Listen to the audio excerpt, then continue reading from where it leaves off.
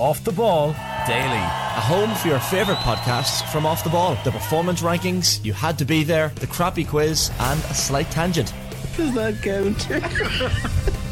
Subscribe to the Off the Ball Daily podcast feed right now. Off the Ball Daily. Hi Vera. Hi. I'm fine.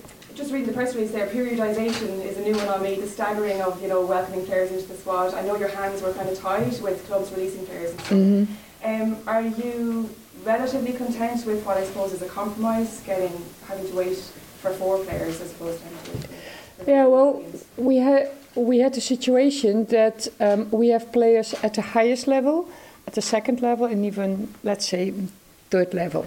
So it's a bit different than other national teams in the top, and they've been a lot in the press, in the papers.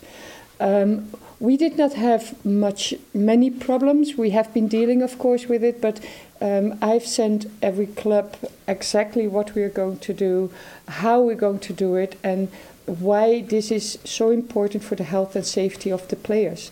The fact that we start on the 12th has nothing to do from tactical point of view, because the team is so far that that is just putting the dots on the I. But there's players who have played their last game end of April. So that meant that it would be up to 11 weeks of no football in between the last league game and the World Cup. And everybody will understand that that is not possible. So from the squad, Kathleen McCabe has played, of course, her last league game just recently. She will come in. It's either the 19th or the 23rd. I'm not interfering in that. That is something that has been dealt with the ECA and FIFA and with the player and the club themselves. But it's either 19th or the 23rd, and today we will get the final say over that. But the other clubs understand that their players need to be in and need to be part of a slow build-up. And as I said, I've given them all the details, even up to whatever. For example, what do we do on the 27th of June? I've just named a date.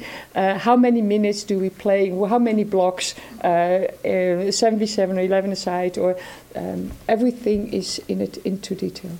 It sounds like the Kathleen McCabe's release date then is a little bit unclear still, whether it's the 19th or the 23rd. If it's the 19th, does that mean she could potentially play against Zambia, or...?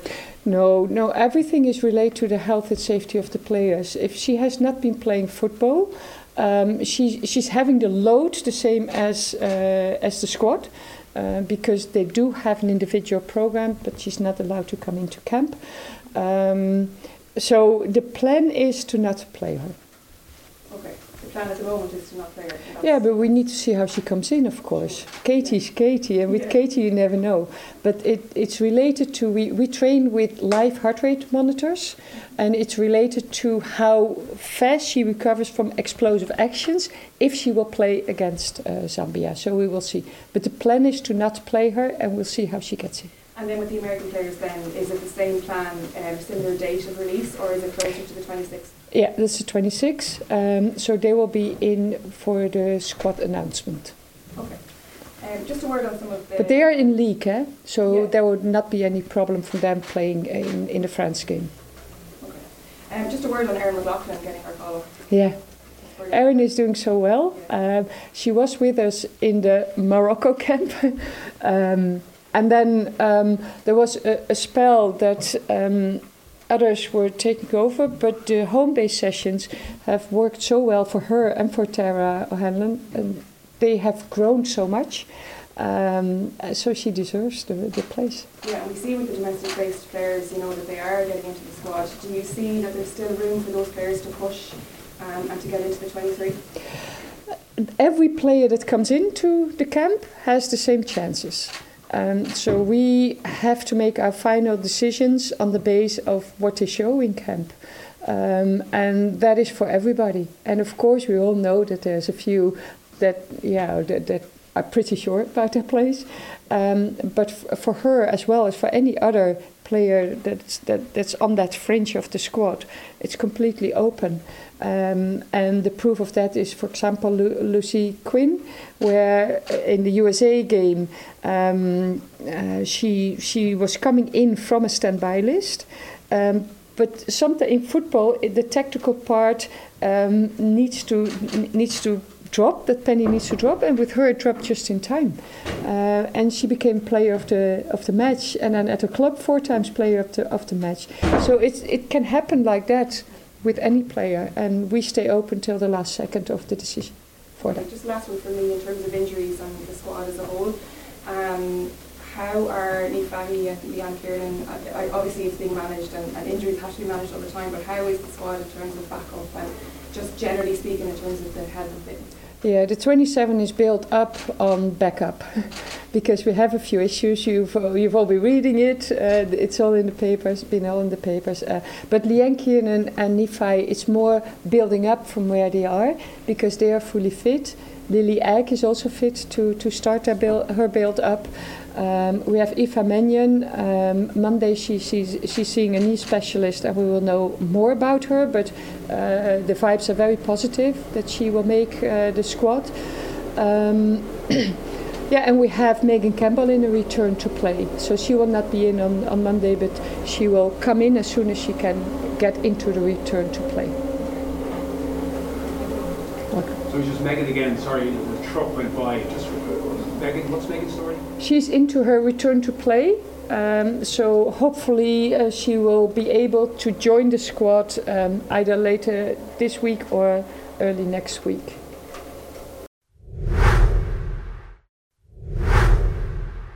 Here, sorry, then back. Just on Eva Mannion, does she have a chance?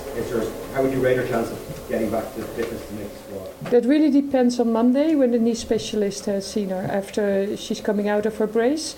Sorry.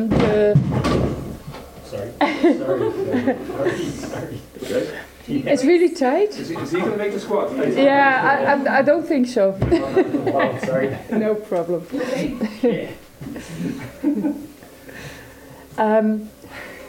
Where was I? Eva. Yeah, Eva.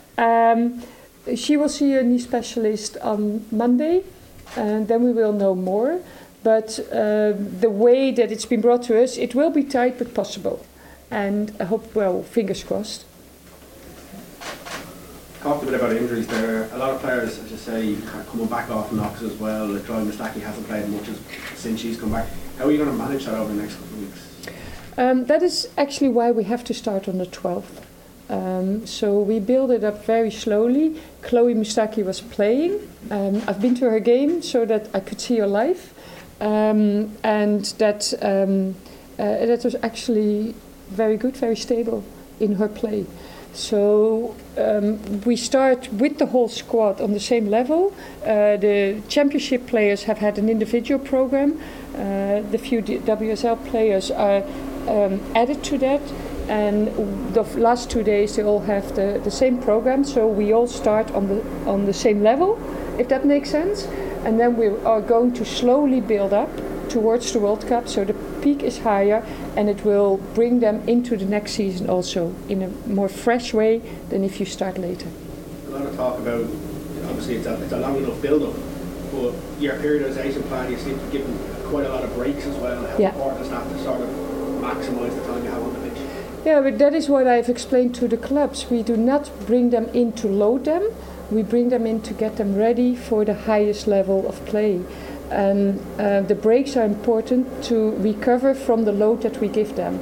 So every single session they have to be fresh and ready, because otherwise indeed they would be right that the load on the place is too much. But the way we do it is in that slow build up with lots of moments that they completely recover, it will bring them fresh and at a higher level. Last one for me. You had to make obviously some disappointing phone calls. How was making them sort of phone calls and how was the reaction to the players? Yeah, halfway I had to stop for a moment, to be honest. The players that I've called, they were disappointed, of course. Most of them had expected the call. It's devastating. I'm very much aware that I've broken career, how do you say, the dreams. And it will have an impact on careers also. So we've been not taking it lightly, as I said, all the time. Every single player was on the table every week. And it's elite sport. You have to make choices. I wish I could bring them all, but we can't. So it's, believe it or not, all together with all the clubs and everybody, on one day I had to make more than 75 phone calls. But the shift was done, and I've called every single player again this week to see how they are doing. And we have offered them support.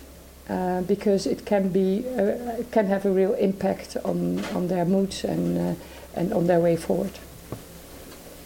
Is there anyone here that was particularly unlucky not to make it? That it was a really tight decision? I think the tightest decisions will come still. The players that are closest are, of course, also players that will drop out when the 4 other players are coming back in. So, those are the ones who are tightest. And are you happy with the preparations that you have in place for Dublin? The training camp? Yes. We will be at the university at UCD. Every player will have their own room in the apartment with their own bathroom facilities and a central place. So you can live a more or less normal life, and the training sessions we will have there is more like club sessions. So they come on the pitch and then they have a lot of freedom, because we did not want to set up training camps full of the 6 weeks, because you get tired from each other then. It needs to stay fresh. I believe they'll be released at the weekends. How important is that time with your family and friends? That's extremely important, because if you miss your home for 6 weeks and then go into a World Cup for another, hopefully, long time, you cannot cope with that, and they're not used to it. So also the Wednesdays in particular are off. They do their own recovery program so that everybody stays fresh and sharp. Any more for the live section? Yeah, go ahead. I just wanted to ask you about Serena B. Winning, what you think makes her a good coach? Sorry, I don't hear you. What do you think makes Serena B. Win a good coach? Like Serena, the England manager, good coach. Oh, I'm not talking about Serena. No, sorry. And just one more, sorry. On the correspondence between clubs and yourselves, you found that an easy process in terms of releasing players and accommodations around that? Well, I have not been interfering with the issue, other than that I've explained exactly what we are going to do. So we, in general, did not have problems. Of course, there were one or two who took the same line for everybody, but we have had with Katie, of course, the one that needs to be aligned with the agreements, and all the others have other situations, and the players have dealt with it themselves. I've not been calling every player about this. We've sent up the call-up letters. And the players have informed us that they were okay with the club. And of course, when I sent a letter already a long time ago, how we are going to plan this and what are we going every single day, most of the coaches had already agreed with us before this was all starting to run. You more live now? Okay, we'll switch. And again, we have a different situation than, for example, England or Germany or the Netherlands, because they have only players at the highest level.